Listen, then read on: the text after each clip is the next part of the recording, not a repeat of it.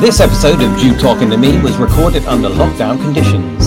Hello, I'm Rachel Krieger. And I'm Philip Simon, and I'm back. Yay, so happy. Thank you. We are two Jewish comedians. I'm Orthodox, so I thank God before and after I eat anything. And I'm Reformed, so I just thank God when the food finally arrives.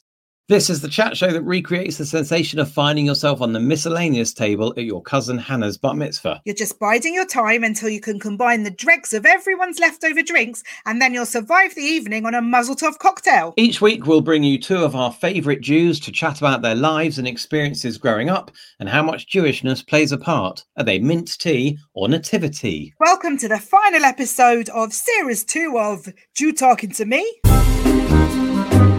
So, Philip, you've had a week off, but what is the most Jewish thing that's happened to you this week? Well, first of all, just be clear, it wasn't a week off. It was actually a very traumatic experience. But anyway, it has been strange because obviously I wasn't in last week's episode, which gave me massive FOMO. But when I listened to the episode, producer Russell, he did an amazing job filling in, and far from being gefrunzled about being out of action, I actually found myself genuinely kvelling over the show. That's a whole lot of Yiddish from you. Maybe I need some more meds. So I thought maybe that was my most Jewish thing, but then something happened before we started recording tonight that topped that, as my mother hosted her annual Hanukkah party. Now, even pre-lockdown, this was a 3-line whip sort of event, but when there's nowhere to go, it's harder to make excuses to not be there. So I have just come from a Zoom call that included 67 relatives, all dialing in from 5 countries. Wow. That's England, Scotland, Israel, America, and New Zealand, lighting our Hanukkah, saying the prayers as simultaneously as you can over Zoom, and even managing a game of Hanukkah bingo. In fact, the only thing missing from the real party from our perspective was childcare. Like, normally we turn up for the 3:00 party just before 12, having subtly invited ourselves over for lunch. And then 6 hours later, we'd find the kids and go home. So this was the most exhausting Hanukkah party ever. Sounds it. Yeah. How about you, Rachel? What's the most Jewish thing that's happened to you this week? Well, in my stand-up over the years, I've told loads of stories about my childhood yearning for Christmas, despite my absolute love of Hanukkah. And I really do love Hanukkah, especially donuts. But this week, I was in one of the very strictly kosher shops, and I discovered that amongst the menorahs and multicolored candles and other Hanukkah decorations, they were selling Hanukkah crackers. I don't mean like Jacob's cream crackers. I mean like Christmas crackers. These are Hanukkah crackers. I could not believe it. And I've actually saved them so that I can open them for the first time on the show. I've got no idea what they might have put inside. Shall I give it a go? So hang on a minute, we're going to do this live on air. Literally, like, how exciting can this podcast get? I'm going to open a premium Hanukkah cracker live on air. So is everybody ready? There's no way of me knowing. Philip, are you ready? Oh, this is so exciting. No idea what's going to be in it. Oh, that was exciting. That sounded good. I've got a few different bits in here. Let me see what there is. So I've got a dreidel, very traditional spinning top. I've got a bouncy ball here. The picture is of a donut eating a donut, which is a bit cannibalistic, but each to their own. I've got a hat, which I'll put on for the show, I think. Why not be festive? I've got just for the audio here, I've got an orange crown, which I'm going to wear at a jaunty angle. Hang on a minute. There's got to be a joke. Is there a joke? Let me have another look. This is good. This is a Hanukkah joke. I asked the waiter if my latkes would be long, and he said, "No, sir. They'll definitely be round." I think it's great that in 2020, your waiter is calling you sir. Well, there you go. Those are the contents of the premium Hanukkah crackers that have honestly made my year. I mean, premium is a stretch. I got a hat. You got a hat. You got some schmutter. I got a hat that I'm now wearing on top of my existing hat, which makes it all the more festive, I think, in every way. Well, I wish you and your family all the joy in the world that you will get out of those crackers, but it's not all about them and it's not all about us. It's time to bring on our guests. Our first is a radio presenter, podcast host, film critic and journalist. He presents on BBC Radio London and BBC News, is the host of Seen Anything Good Lately podcast, film critic for The New European, The Lady and Saga magazines, and author of the best-selling film biography, Woody Allen Film by Film. It's Jason Solomons. Thank you very much. Hello, Rachel. Hello, Philip. How are you? Very well, thanks. How are you? Excellent, thank you. Great, thank you. I am an Arsenal supporter. I should say this at this point. So before this show begins, I'm an Arsenal fan. By the time it ends, I may have to renounce that. I just thought I'd introduce a little football element, get it off my chest, because there's a lot of Jewish Arsenal fans and they'll all be kvetching and not kvelling. We are so far from kvelling. Hopefully we can take your mind off it. What kind of Jew are you? A worried Jew right now. I'm a very proud Jew. I'm not a very good Jew, but I'm very proud of it. I'm married to a non-Jewish woman. My wife isn't Jewish, but she says she married in. I didn't marry out. Although we've done nothing about that, but my children have been raised Jewish in some vague way. We do Friday night, we do Hanukkah candles, we do Pesach. They can say the blessings. I talk about it a lot. I do it a lot as a shtick. It's not something I'm ashamed of. I've got a name, Jason Solomons. I'm not going to hide it. I'm very proud to be a British London Jew. And what is the most Jewish thing that's happened to you recently? Well, we have had Hanukkah, so I've been doing that. I actually was on the radio on BBC Radio London all last week, which coincided with Hanukkah. So I had a morning show and I managed to get the have a handover with Vanessa Feltz, who does the breakfast show. So in that sort of 10 minutes, we have a little sort of banter before when her show ends and mine show starts. So that becomes very Jewish. So that's a pretty Jewish sort of 10 minutes there. We both, I don't know, for some reason, we just go into this very Jewish mode of discussion and mode of being. So it becomes a very, it's funny, but it's, it's very Jewish. But then we have the food critic on a Friday. And I said to him, Nigel Barden, we should be doing some Hanukkah stuff, get me some Hanukkah stuff to eat. So I did. I arrived in the studio and there was some latkes from Rubin's, some sufganiyot, the little donuts from Rubin's. And so we talked about Hanukkah stuff. And so that was a fairly Jewish thing. And then I thought I couldn't get much more Jewish than that, than telling London about fried goods and eating them live on air. The next day I had Boy George as my guest, which is great. Always lovely to speak to Boy George. He has got a new single out, which has got an Israeli singer on it. And he's a rapper and a singer. So that was very Israeli. And I said to Boy George, wow, he said, well, I've always done a lot for Israel. We've always, when I was in Culture Club, we always had the sort of Israeli flag, and John Moss was Jewish. And I said, oh, this is great. So not just that you did the Christmas song with Band-Aid and, spread your arms around the world at Christmas time. You're now doing a Hanukkah song. He says, he said, Hanukkah, Pesach, Tuchus, I do the lot. I said to him, George, that Tuchus means, that's Yiddish for bum. And he goes, oh, is it? I didn't know. And then at the end of the interview. So yeah, he invented at the end, I said, so happy Tuchus to you. Happy Tuchus to everyone. So he invented the festival, which is very apt for Boy George, we thought. So that's probably the most Jewish thing I've done this week. I heard the song yesterday, actually. It was excellent. It's not bad, is it? I'm quite impressed with it. Yeah. I mean, it's very different. I don't know if it's a hit in there, but I mean, it's a decent piece of work, a decent piece of music. And he's playing at Wembley Arena if you need to go and see him. Well, you can't. I don't think so, but you can on Facebook see it. I assumed this is like, I'm such a Jew. I assumed because it was on Shabbat. That's why you were saying you can't see it. And then I remembered secondarily that there's coronavirus. So that was the virus doesn't take Shabbat off, Rachel. No, it's taking Christmas off, but not Shabbat. Yes, it was given annual leave for Christmas, for sure. I love the idea. I want Happy Tuchus to catch on as a thing. Let's hashtag it. Let's do it. Let's all of our followers on social media, hashtag Happy Tuchus, and let's see how far we get with that. Every day is Happy Tuchus Day. Our next guest is the author of 20 novels, including 18 New York Times bestsellers, as well as a cookbook and numerous short stories. She's published in over 25 languages and has over 10 million books in print worldwide. It's Jane Green. Hello. Welcome, Jane. Tell us, what kind of Jew are you? Well, I'm the opposite of Jason in that I am a Christmas Jew. Growing up, we always did Christmas and sort of Hanukkah, but there was a bit more focus on Christmas. And normally at home, we do have a Christmas tree, but we do also have the menorah. Although now I'm here for a year and we don't have a menorah. My son was having a go at me tonight. Anyway, so I'm kind of a Christmas Jew. To quote the late, great Jonathan Miller, at this stage in my life, I'm probably more Ish than Jew. But I'm very culturally attached, and particularly now that I'm home in London, literally 2 minutes away from where I grew up. So I'm definitely feeling more connected now than I have in years and years. And what is the most Jewish thing that's happened to you recently? Actually, I will say the most Jewish thing that just happened to me, which is that Philip used the word gefrunzel, which I always thought my parents had made up. I didn't think that was actually a word. So I'm really excited because now I'll actually start using it.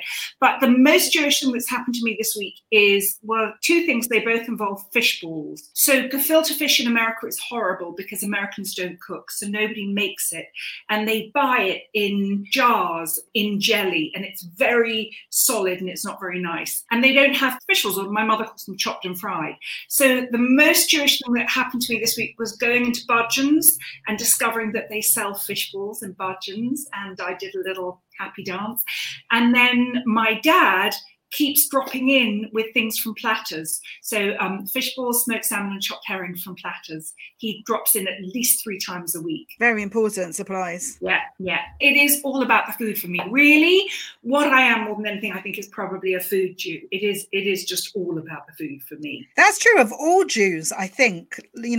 However they describe themselves, a bit of it is about the food. Definitely. But actually, I've also become in midlife a bit of a drinking Jew as well, which I never was. In fact, now I've discovered tequila. So I'm a bit of a drinking Jew as well. So it's all about the food and the tequila now. I do have a very, very close friend of mine who, when he met his now wife, she came round to Friday night dinner one week and brought a bottle of wine, which graciously received. And it took her quite a few visits before she realised she would have to tell them that they were allowed to open the bottle of wine that she was giving them. They were just storing them, and they weren't drinking during the meals at all. But she's got a family where they drink wine with every meal, probably even breakfast. But yeah, she had to train her in-laws to drink during a meal. You can always tell that my husband is not really I mean, he has a Jewish grandfather, but he's not really Jewish, because if you open our fridge, it is just groaning with alcohol. You've never seen anything like it. Wine and vodka and just spirits galore. I drink quite a lot. I'm quite happy to be drinking. I'm a drinking Jew. Every Purim is a good one for me. I don't even do Purim. I do Purim every day of the year is Purim for me. Listen, no judgment. I have 4 children, and my youngest are twins, twin boys. And when we had their bris, my parents flew over to America and we had it catered, and the kitchen counter was groaning with just platters and platters of amazing food, bagels and salmon and just everything. And just as the guests started arriving, my mum came up to me and she said, "Jane, where's the drink?" And I'd totally forgotten about the drink, and I had nothing. And so the guests at my twins' breast drank milk and water. I'm not a heavy drinker. At the beginning of a lockdown, I did one of the weekly Tesco shops and bought a massive crate of beer because it was on offer, and I still have some of them left. Beer is not the Jewish drink. You don't. It's not. It's not. I do have Baileys that we're going through much more steadily. So we're talking a lot about food and drink, obviously, but slightly more excited about the drink at the moment, because as a Jewish mother, I always want to ask, have you eaten yet? What about any earlier Jewish food memories? Do you recall a particular meal or a significant moment that was connected to Jewish food, or is there something you love to eat? Jane, what about you? The only one that springs to mind is not a happy memory, but as a child, I loved tongue. And my grandmother always used to make tongue. And I remember sitting at her table one day and saying to my mum, "What is tongue?" And she went, "Tongue." And that was it. That's the last time I've ever eaten tongue. And then also my father likes disgusting Jewish food, like calf's foot jelly and anything with offal. So I'm a bit dubious about some of the food. But I will take chopped liver whenever I can. And all my kids, I am very happy to say my kids are all big chopped liver fans. And they can all make it too, which is pretty good. Really? Yeah. I've taught all my kids to cook. And they're all actually decent cooks, and they can all make chopped liver and challah. I'm super impressed. Yeah. That's something we started making during lockdown is challah. My wife has really got into that. I think I'm going to have to start trying to make chopped liver. That's my next challenge. The trick is to let the livers cool before you chop. Excellent tip. So cooled chopped liver. My grandma's tip was always chuck in a lot of chicken schmaltz, and that was her tip for any cooking. It makes everything will be more delicious. A bit like now when you watch TV food shows, and it's always like, then you get duck fat. So when I was growing up, it was a jar of chicken schmaltz at this point. That will make everything But I think that's a sort of recipe for everything that's Jewish, isn't it? A little bit of schmaltz on top, within. That's what makes it Jewish. You know, that all material, or your stand-up material, your books, Jane. No offense, but there's a bit of schmaltz in them, isn't there? And my stuff I do on radio, my reviews, they've always got a bit of schmaltz. Everything's better. You can't go wrong. Too much, yes, but you can't go wrong with a bit of schmaltz. I think it's a great motto. What about you, Jason? Have you got any particular memories connected to Jewish food? I went to New York with my girlfriend, she was then, and now my wife, and I booked a helicopter in which I was going to propose to her over Manhattan. This was my plan. But before that, we had to sort of do a little, we were touring around New York, and I said, listen, I'd love to show you the Lower East Side. I'd love to go, we thought seen Crossing Delancey, and I really wanted to eat, something Jewish there that we don't have here. And I sort of suddenly saw the knish shop, and I thought, a knish, that's what I need, a knish. I've never really had a knish, but I thought that's what I need. So I bought my knish, and I ate my knish quite hard. I think this is good. I mean, it's all right, bit of a fuss. I thought, but I've eaten my knish. And let me tell you, a knish sits. It sits here, and it doesn't really move. It just sits there. And it gets to the time I'm getting a bit nervous. A, I'm going in a helicopter, which I've never been in before. B, I'm about to propose to this woman. And I'm really feeling the knish just sort of rolling around and dipping around here, just coming up like this. She's like, are you all right? I said, no, I'm very nervous. I've got flushes. I've got nervous. And it's a secret to her. And we've got to get into this cab, and we're getting in this cab towards the lower side highway, the east side highway, where you're going to get the helicopter off. And I just had to take a moment before we went in the helicopter. I had to go to the loo, and everything. This knish is sitting here like this. Anyway, you'd be happy to know I got the knish out. We got in the helicopter. We went up. I was so nervous. I was supposed to propose to her over somewhere nice, but I got very nervous about it, and I ended up actually proposing over what was then Ground Zero. But she said yes, and we're still here today. So that knish, I've never had one before or since, and I won't be having one again. I'm going to go out on a limb here and say I don't know what a knish is. It's like a kreplach, but you don't put it in the soup. You put it in a frying pan. By all means, answer my question with a more complicated word. It's bigger than that, though. I mean, if you're getting... It's like a big kreplach. It's like a Chinese dumpling. You know the ones that they fry in the pan and then they put water in as well and put the lid on. I watch too much television. That's what we know. No, it's bigger than a bao because it's fried. It's more like a lakka, but it's sort of fluffy with the potato.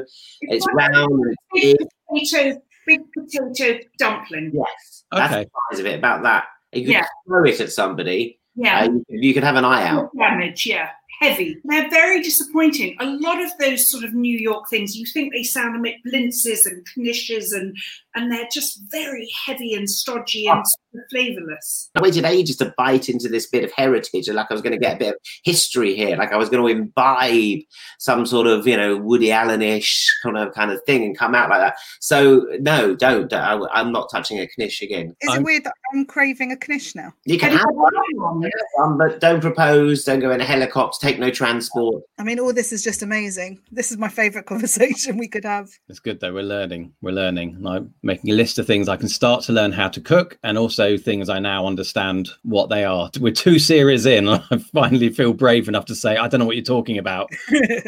And of course, we now know the title of Jane's next book, Love and Knishes. Oh, I like that.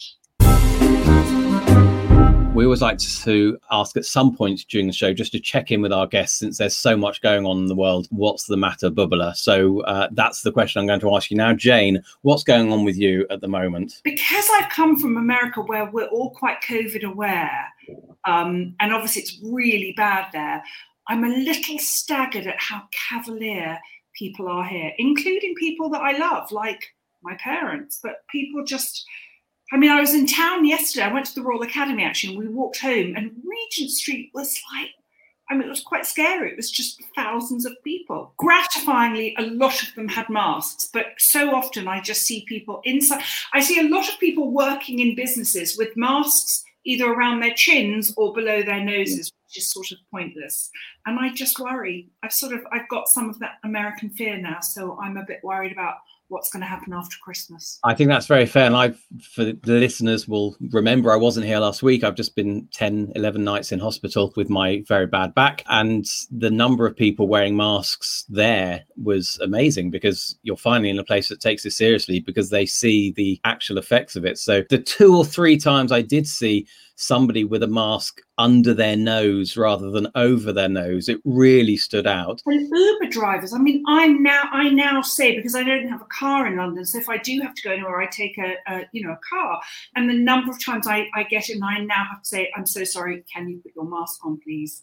I don't know whether it's the sort of English stoicism, Polyov's we've been through 2 world wars, we're fine, we'll be fine. People do not seem to take it very seriously here. The problem is the judginess that is coming in now. You don't know what to, you're right to sort of say, put your Uber driver on. I had an argument with a guy on the tube the other day. It's like, if you're coming to sit to me, you're putting a mask on, and he's like, oh, I'm going to do it. And it all got heated, and then we're judging everyone. And now there's Christmas coming. Everyone's like, oh, well, should I visit my mum? And then if I visited somewhere else, then I need to be clean for a bit. And people just don't know where they're going. I think you're right, Jane. It is a shock to see it. We're not very good. We've always been like, if you go to France or Spain, they're all wearing their masks. Yes. It's not really much better there than it is here. I mean, it's worse, in fact. So yeah. So people are sort of saying, well, why should I bother wearing my mask outside? It's a lack of leadership and a lack of kind of clarity, and people now taking it into their own hands. And if you read Aurora, it's all fine. Well, and of course, what happens is people think they're doing their own research because they're reading everything that pops up on Facebook. Not realizing that the algorithm will feed you more of whatever it is you already believe. That's not research. And it's become so politicized, especially in America.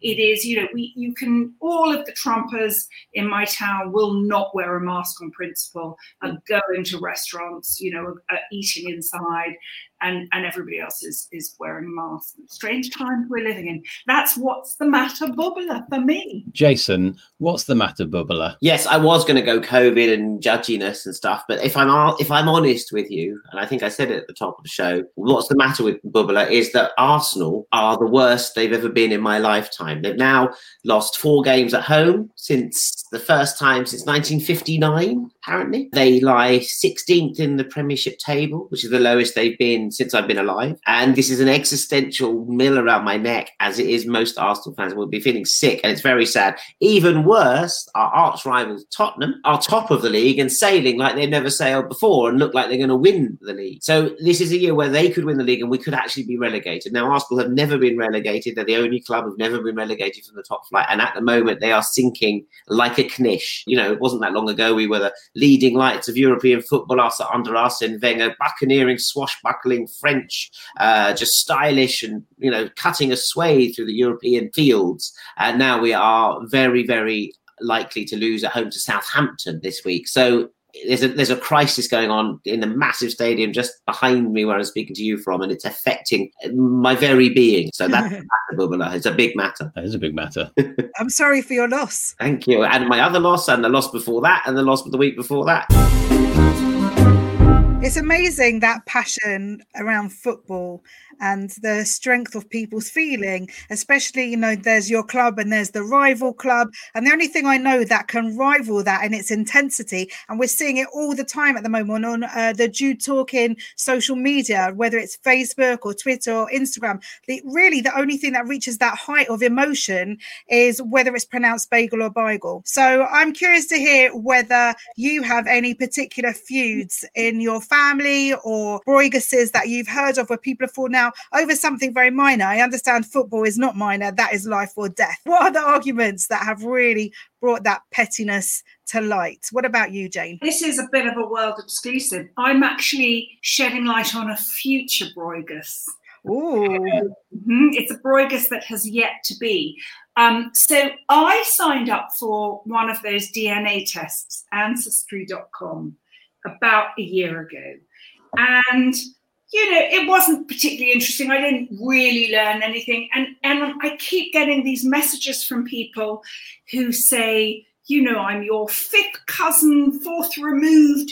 And then 7 weeks ago, I got an email saying, you have a new DNA match. And I clicked on it, said, your first cousin, name I'd never heard of. Wow. So I met my new first cousin for a cup of tea in Hampstead. And I brought my mum along because I thought that actually he must have been related to my mother's side of the family. I don't know why I thought that.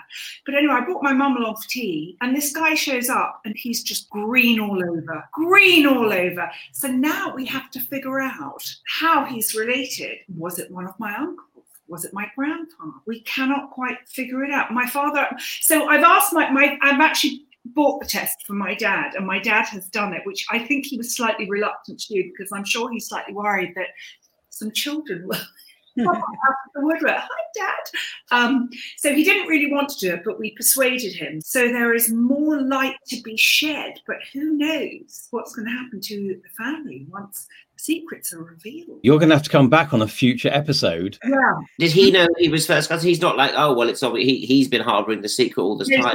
So here's the thing. His mother died 2 years ago. He never knew his father. His mother never told him who his father was. So he knows nothing about his father's side of the family. Nothing. I will say this. He's absolutely lovely. My mum and I both just fell madly. We just thought he was so lovely that I'm very happy to welcome him into the family. But it would be really nice to figure out how I know it's close. And by the way, now you can actually take your DNA and you can download it to one of the other sites. So I downloaded it onto myheritage.com, where it came up as immediate family. So he's immediate. So he's really close. He's in Hampstead. Well, no. So he's in Edgware. It's quite close. But he's not Jewish. Well, I had to break the news to him, actually. He is. At least on his father's side. But as far as he was aware, despite having been brought up in Edgware, he's not Jewish. I mean, it's not compulsory to be Jewish in Edgware. It helps. It helps. Yeah. So I thought that was quite a good future for This is a novel, not a Bruegger's. Yeah, I think it's definitely a plot for your next book there. Yeah. Love and Knishes, you don't have to be Jewish in Edgware. Do you know the American actor Paul Rudd? Yes. The gorgeous American actor Paul Rudd. Do you know he's actually an English Jew from Edgware? I met Paul Rudd in LA at before the Oscars. The day before the Oscars, had the Independent Spirit Awards, and I was covering the Oscars. But so everyone on the Saturday goes to the Independent Spirit Awards, and there he was. I found myself sort of just with him. Like at the end of it, and I was about to take, and I thought, oh, it's Paul Rudd. I said, I'm from Stanmore, actually. He went, oh my God, Stanmore, that's next to Edgware. And we had a whole Stanmore Edgware chat, forgetting that we really should be talking about the Oscars and sort of Hollywood in some way. And yeah, no, he totally grew up there for a bit, and he goes back there. That's where his people are. When he comes to London, he has to see them. And What's really weird, actually, Jason, is that exactly the same thing happened to me, but it was a dream. Paul Rudd, if you're listening, please do come on the show. He probably would, because he seems to be very proud of his English Jewish roots, very proud of his Edgware roots. Jason, what about you? What's the subject now? Bruegger's. Bruegim. Brueggemann. The Bruegger's that I'm going to talk about here is a Bruegger's that I'm over now, but I used to do a lot of work for the UK Jewish Film Festival. I was on the board. Was on the Pears Short Film Fund. I was a judge. I read countless scripts that were terrible, and eventually we had to sort of encourage young Jewish filmmakers and put these scripts through and green light them and really help them make this kind of rather now quite nice heritage of Jewish short films from the Pears Short Film Fund that are on the UK Jewish Film website. And I was very strict about they should be British, they should be jokey, they should be warm, they should show British Jewry to be what it is, explain it to people who don't know it. So eventually I thought, well, I would write a script to be made by the UK Pears Jewish Short Film Fund, and I would get some money from them, not a fortune, because I know what the budget is. And I just wanted a little bit to make me say, right, I'm going to go and do it. I wrote a script, beautiful script, lovely script, that I sent to Gurinder Chadha. She said, that's a beautiful trip. We love that script. Gurinder Chadha, she's bended like Beckham. And so I gave it to the Short Film Fund, and I didn't even get an interview for the thing, which I thought, well, I should at least get an interview and come in front of the panel, which I chaired every year for 10 years. I didn't get nothing, got nothing. They said, well, and then so I'm Bruegger's with them. And I said, right, well, now I'm not going to host your galas. I'm not going to be on your Patreon. I'm not going to be there. This is it's stupid. This is such a Jewish thing to do, to make it look like we don't want to say anything. So we're going to just not like ignore it and hope that you'll still be, you know, the sort of public face of the UK Jewish Film Festival, and will come on your radio show and talk about it. I'm like, no, sod that. Bruegger's, this is official. You're out. It lasted till about this year, when they were desperate for help. It was COVID, and obviously nothing was going on, and it really needed publicising. They were going to go online, and they asked me to do some Zoom interviews for them and stuff, which I have done. I sort of buried that Bruegger's, written it out, but I'm really still very Bruegger's about it. And have you ever asked them about? Have you ever actually sat down and talked? Because I think often people are unaware of the impact their action or inaction has. And actually, as hard as it is, it's sometimes very important to sit down and just tell people how you felt and how it impacted you. I did talk to the guy who runs the fund, and he was like, they thought you couldn't make it. It was too much magic realism, and then you wouldn't be able to make it, and that you weren't really serious about making this film. I was like, how do you know? You didn't ask me in the interview. So they didn't stick with me. So I was furious. And then the head of the festival, Michael, is a lovely boy. He sort of said, I don't know what happened there. Someone wasn't in the room, and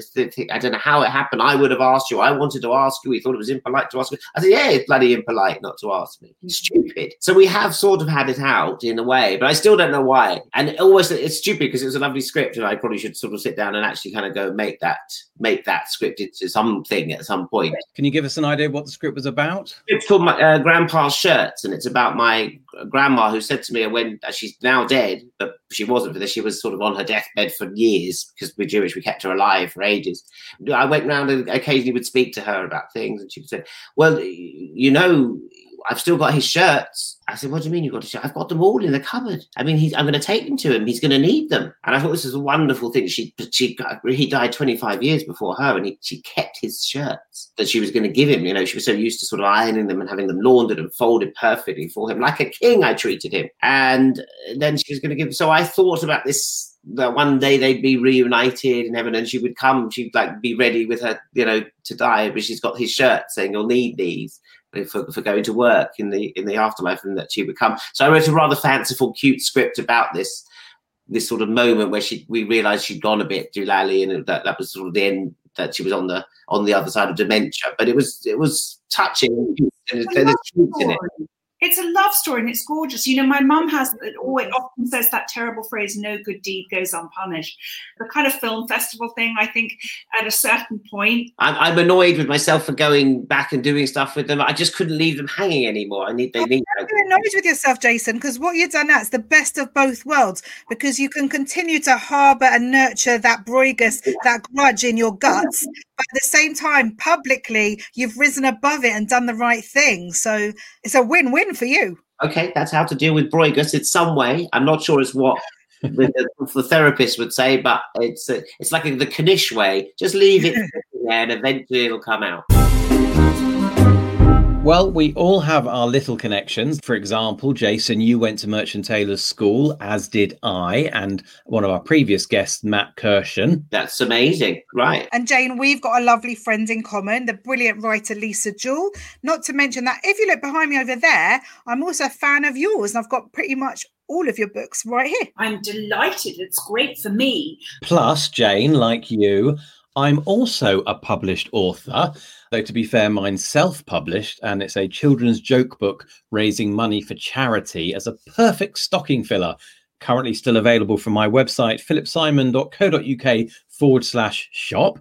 But if you think about the idea of 6 degrees of can't eat bacon, other than us, who is your most interesting personal Jewish connection? Jane. Can I have more than one? Yes. Yeah. Well, I married into kind of fascinating, but I'm not sure whether I can claim that really, but my husband's family have done all sorts of phenomenal things. In fact, my husband's great-grandfather started the Hebrew University, and his grandfather was one of the founders of the Museum of Modern Art and the American City Ballet, and all kinds of great things. My mum's family are Millets, as in Millets Camping. So they started Millets. My mum is a Millet, but sadly we don't own that anymore, because I was very upset last week. I ordered walking boots and wanted the discount, but obviously didn't get one. But my own most exciting personal connection is my second cousin is Jennifer Grey, as in wow, puts baby in a corner, Jennifer Grey.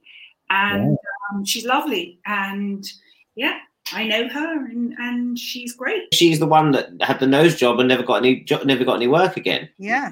Turned up in an episode of Friends and was unrecognisable. Yes, but she had a terrible car accident a week before Dirty Dancing came out. She was in Ireland with Matthew Broderick, to whom she was engaged, and they had a terrible car accident which resulted in a fatality. So when Dirty Dancing came out, and she should have been America's darling, she just wanted to hide. And I think, and the nose, she has a lot of damage with neck and back and the nose, and she had some breathing issues. So the nose job was not cosmetic, actually. It was as a result of the car accident. That's my most famous one. Well, that is a very good connection for sure. Jason, how about you? My grandpa worked with his close friend, Uncle Monty, who was a sort of vague cousin of ours in some way. And he owned Pickwick Records. Oh. You could get them in Woolworths or whatever. And they had a very sexy women on the front in the 70s way. They were always wearing boots, sort of leather boots and kind of leotards. And they were full albums full of the latest chart hits, but they were cover versions done by cover bands. But I didn't know that at the time. And so I would get, every month they would bring one out. I sort of, now that's what I call music. It was a bit more Jewish, maybe. Now that's what you call music? And it was always a really sexy girl on the front. So my entire sexuality is based on fancying, well, they're definitely non-Jewish girls on the front of these Pickwick albums. Quite risque. That my grandfather would give me, and we'd have piles of these albums. And then I once went to the studio to see one of these albums being made with a cover singer, and I didn't know up to that point that they were cover bands. And he said, we're going to go see it being made, and they made almost the whole album in the same day, covering the Bay City Rollers and Chirpy Chirpy Cheep Cheep, been done by these cover bands. It was slightly disappointing. Also disappointed that there was no really hot chick being photographed at the time. But my grandfather was financial advisor of Pickwick Records. So for that, every time I see like a Legs & Co. style 70s chick in thigh-length boots, I get a frisson, and I thank Grandpa for that. Well, that's nearly all we've got time for, but how will our audience know what you're up to if you never call, you don't write? So this is your chance to tell them where they can find you. Normally we'd allocate 20 seconds to do this, but for you, 30. Jason. Well, I'm hosting the 25th episode of Seen Anything Good Lately, my new podcast, which I started in lockdown. I've been doing every week, in which I ask pros in the industry, famous people, celebrities, what they're watching and, what their favorite film ever was, the first film they ever saw. It's a conversation.